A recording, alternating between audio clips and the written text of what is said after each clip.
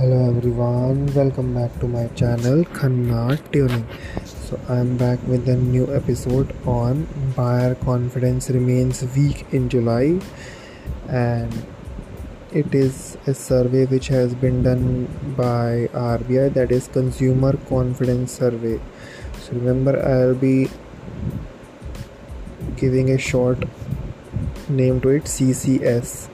So CCS not is weak in remains at stagnant, or you can say at the same level if you compare to the back May.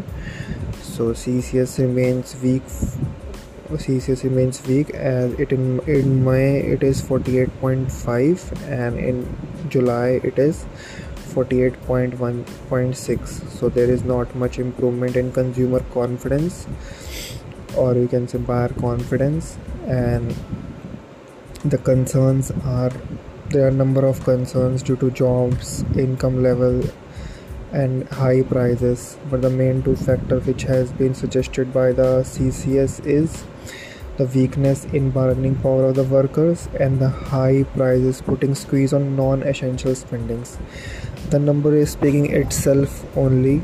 As you can see, in non-essential spendings, this has been worst from -51 in May around to 56 -56 in July. But if you see on the other side, the essential items spending has increased from 48.7 in May to 51.14. So